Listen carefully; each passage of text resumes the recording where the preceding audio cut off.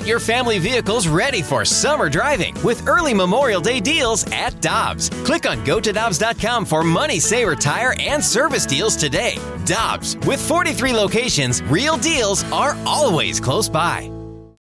When you need mealtime inspiration, it's worth shopping Kroger, where you'll find over 30,000 mouth-watering choices that excite your inner foodie. And no matter what tasty choice you make, you'll enjoy our everyday low prices, plus extra ways to save, like digital coupons worth over $600 each week. You can also save up to $1 off per gallon at the pump with fuel points. More savings and more inspiring flavors make shopping Kroger worth it every time. Kroger, fresh for everyone. Fuel restrictions apply. Get ready for winter driving at Dobbs Tire and Auto Centers with super deals on tires, including up to $200 on new Goodyear tires, plus oil changes, brakes, batteries, and more. For value and savings, click on GoToDobbs.com today.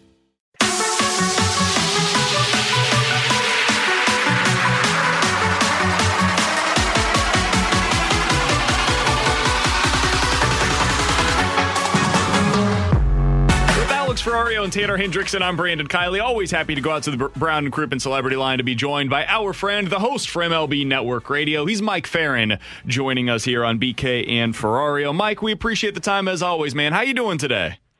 I am great. It is a beautiful day in Phoenix, and I'm taking advantage of it before it gets to be 110. Hey, man, we hear you. It's less beautiful here, but it was a nice day in St. Louis yesterday. Still not 110, which is always good, Mike. Yeah, it's better than the alternative.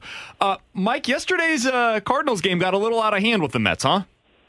Oh, yeah. I mean, that was kind of interesting at the end, right? Like, I mean, I don't know. Like, there's a whole bunch of things that are at play in here, right? The Mets are getting hit a ton, like way more. I think that 6 more times than the next closest team. And their right-handed hitters are being pitched in basically more than anybody else's right-handed hitters in the league. So, and people are throwing pitches at the top of the zone more than they ever are. So it's like you can see why the recipe why they were getting upset. And if you're Arenado, and even though Buck Showalter said that they weren't going to be throwing at anybody, you're in a 5-run game in the 9th inning. You're one of the star players. You're bracing yourself for that moment, right, where you're getting thrown at. So even though the pitch didn't look to be all that close to Arenado's head, I probably would react the same way. Well, I shouldn't say that. I would probably plot. I think Nolan probably handle it better than I would, because I have to think that that is absolutely terrifying if you're anticipating it and then there's a 96-mile-an-hour pitch up near your neck, you know, even if it's not right at you. So I kind of understand where everybody got to in that, why the bench is cleared, why everybody is upset on both sides. And I guess the good news is that they get a couple-week break before they have to square off again. Mike, are the Mets becoming villains in baseball? No, I don't think so. I mean, why would they be villains? They're the ones who keep getting hit.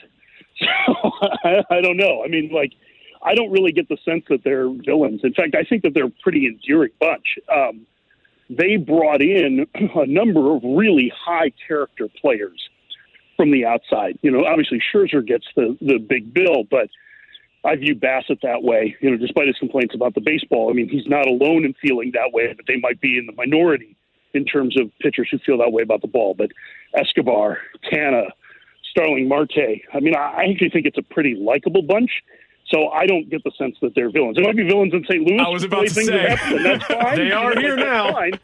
I mean, listen, they're I mean, I think it's kind of weird that they would be villains in that after they were the team that got hit a bunch in the series. It's right? mostly like, Pete Alonso, I think, Mike. I think it's mostly Pete Alonso, not the rest of the team, because he said if I wanted to put somebody in the hospital, I could. He's a big guy. I think that he was just disappointed he got taken down by a 5'8", 50-year-old man. It was quite the scene. Between that and Giovanni Gallegos jumping over the bullpen to sprint into the infield, it was... That was terrific. Can the Blues use him tonight? My gosh, he was ready for the third line. It was amazing. It was quite the scene. And to be clear, none of us here are really all that upset about anything that happened yesterday. I found most of it to be pretty funny, honestly. I'm just glad nobody ended up getting hurt in any of it. Mike, I did want to ask you, though, about that series series on the baseball side of things because the first game ended poorly for the Cardinals, but up until that ninth inning, they had been playing incredibly well. And then you get a weird throw by Nolan Arenado, and then Giovanni Gallegos didn't cover first base, and you end up losing that game 5-2. And then yesterday they play so well once again. I think we're talking very differently here in St. Louis if that first game ends with them winning. How do you view this Cardinals team after watching them in a big test against the Mets? You know, I pulled out my Magic 8-Ball on that this morning, and it wasn't much help because I don't quite know yet how to evaluate the Cardinals. I'm not quite as high on the Cardinals as maybe some other people are. I think there's some depth issues pitching-wise, and I do have some lineup concerns. And again, like anything that comes out of this is with a huge small sample size caveat, right? Because we're not even an eighth of the way through the season. But I do think that the one thing worth watching is their numbers against right-handed pitching in particular, where they're down towards the bottom of the league in terms of production. They're pretty right-handed, you know, and I liked the Corey Dickerson move in the sense that you get a left-handed bat in there. You know, could they have gone bigger at the beginning of the winter? Sure, but that wasn't going to happen. So based on the personnel that was available to them, I felt like Dickerson was a good fit.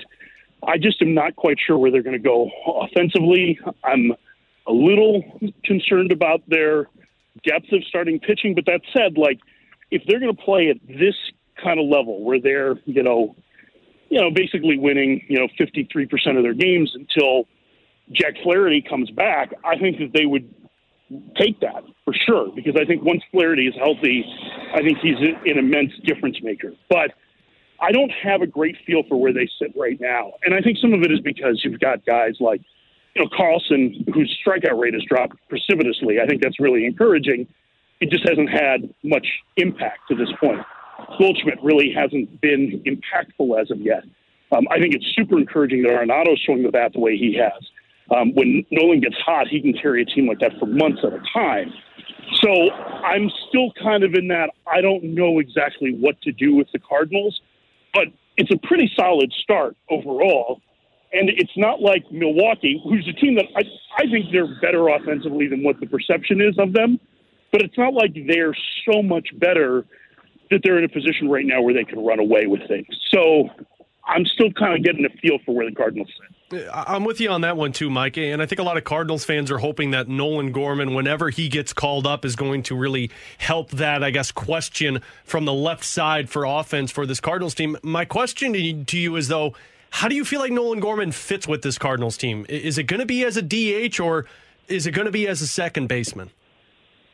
Well, I mean, I think, Tommy, this is tough to say because Tommy Edman's off to such a hot start. I really think that Edman's best role is probably as a guy who can play a bunch of different positions. And so I think second base probably makes sense. And they already have a lot of DH options, right? You've got Dickerson, you've got Pujols.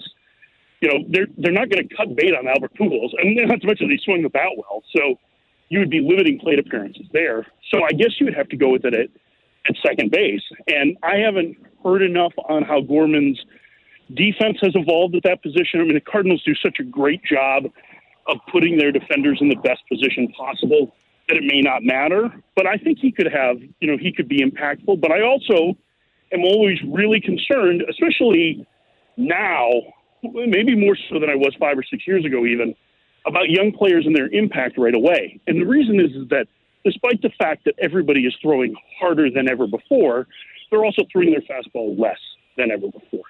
And fewer fastballs means fewer good pitches to hit.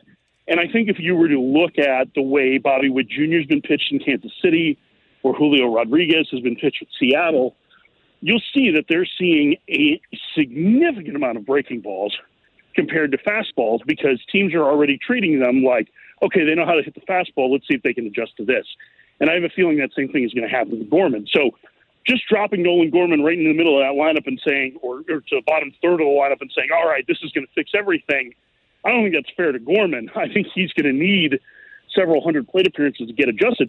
And I think that the Cardinals have a really good example of that in Dylan Carlson in showing how that adjustment period is now for young hitters. Yeah, I remember when he first came up, he was exclusively getting thrown breaking balls, basically, Mike, and then they had to send him back down. That was during the 2020 season. He made a couple of adjustments to it. He was better whenever he returned, and then if you remember in that playoff series against San Diego, he was batting cleanup for him, but that was more a result of the lineup struggling than anything he did necessarily. So it's interesting. I just think so much of that is related to their shortstop situation as well, because you look at DeYoung and Sosa, they're both off to relatively slow starts this season.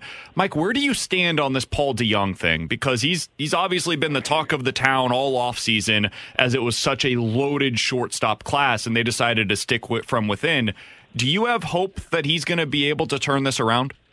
I mean, I always hope that guys get it turned around. Sure.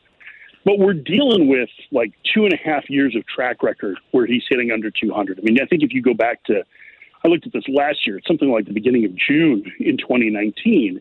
You know, his numbers are, you know, you guys are going to see the Diamondbacks this week. Nick Ahmed has not been a great offensive player. I think Ahmed has actually been a more productive offensive player over the last 2.5 years than DeYoung has been. And he adds in Gold Glove defense to it. So I have a tough time with it. Would I like to see DeYoung rally? Yeah. I think there's some approach things that kind of limit his ceiling. And I do worry a little bit about that spot. I mean, I really felt like this winter, if they were going to upgrade the team, the spot to do it would be in the middle infield, either at second or short, to try and add some offensive thump. Now, they sat out the high end of the free agent market, and that's where most of the shortstops were located. So your choices are DeYoung or Sosa, who was terrific as a rookie last year. They need somebody who can catch the ball in that position. They do a pretty solid job defensively. I think the metrics are higher on DeYoung than I think the eye test would be, but he really has done a very, very nice job for them overall. I'm not sure. Like I need, much like the rest of the Cardinals offense, I need another couple of weeks, 3 weeks maybe, to really get a feel for where DeYoung is. But if he is still struggling, it would behoove them to make a decision fairly quickly on what other direction they could go, because I don't think that the offense around him is strong enough to withstand a position that is a minus on the offensive side. Mike, final one for me, and I know we talked a little bit about pitching at the beginning of our interview, but I wanted to go back to it. How impressed have you been with this Cardinals bullpen, and do you feel like that this bullpen could be directing a lot of eyes towards them on the national stage by the end of the season? Yeah, well, I'm a huge Giovanni Gallegos guy. I think he's one of the best relievers in the league anyway, so I think that's super encouraging. I mean, listen, I guess the big difference is from when we started last year, and they had so many issues throwing strikes. Whatever internal adjustments they made, in addition to adding like T.J. McFarland and Luis Garcia in the middle of the season, really allowed these guys to be more consistent in the zone. And they have some huge arms. So, yeah, I think it's, I think it's really difficult to get recognized in a bullpen unless you have name brand performers. And I would even argue that as good as Gallegos is, and as much as those of us who are beyond nerdy about baseball know who Gallegos is, I don't think he has that national reputation yet, right? He doesn't have like the big save total or the All-Star game appearances or something like that that would trigger that conversation. That said, keep quiet, keep doing your job. Run prevention is going to be really key for this team. The starters have been pretty good. I think Michaelis' comeback has been terrific. We actually had him on our show this morning, and really interesting listening to him talk about how he was healthy and how he feels like his pitchers are in a better position than they have been in the last several years.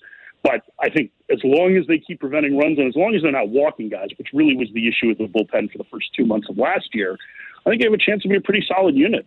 Mike, you mentioned that conversation you had. We'll get you out of here on this one. Thanks so much for the time today with Miles Michaelis. And I think it was you that asked him about the baseballs and some of the controversy that has surrounded that, both in terms of what the pitchers are dealing with, and also it relates to the hitting as well. The Cardinals have not hit a home run in their last 8 games. You look up and down the lineup, this doesn't look like a team that should be struggling like that to hit home runs. And at their ballpark, it can be difficult sometimes. What have you made of the early season signs and some of the numbers that are coming out on the baseball, the way that's affecting some of the hitting, and also, of course, the pitching controversy that surrounded it as well? Yeah, so, I did a lot of reading on it this morning because there was a lot written about it, 2 days after Bassett's comments. I think there are a couple things that are at play. I think the uniform storage from the humidors is obviously a factor. And the reason why it's probably a bigger factor now is, and you can correct me if I'm wrong on this, but as of right now in St. Louis, I'm going to assume that the humidity is not soul crushing.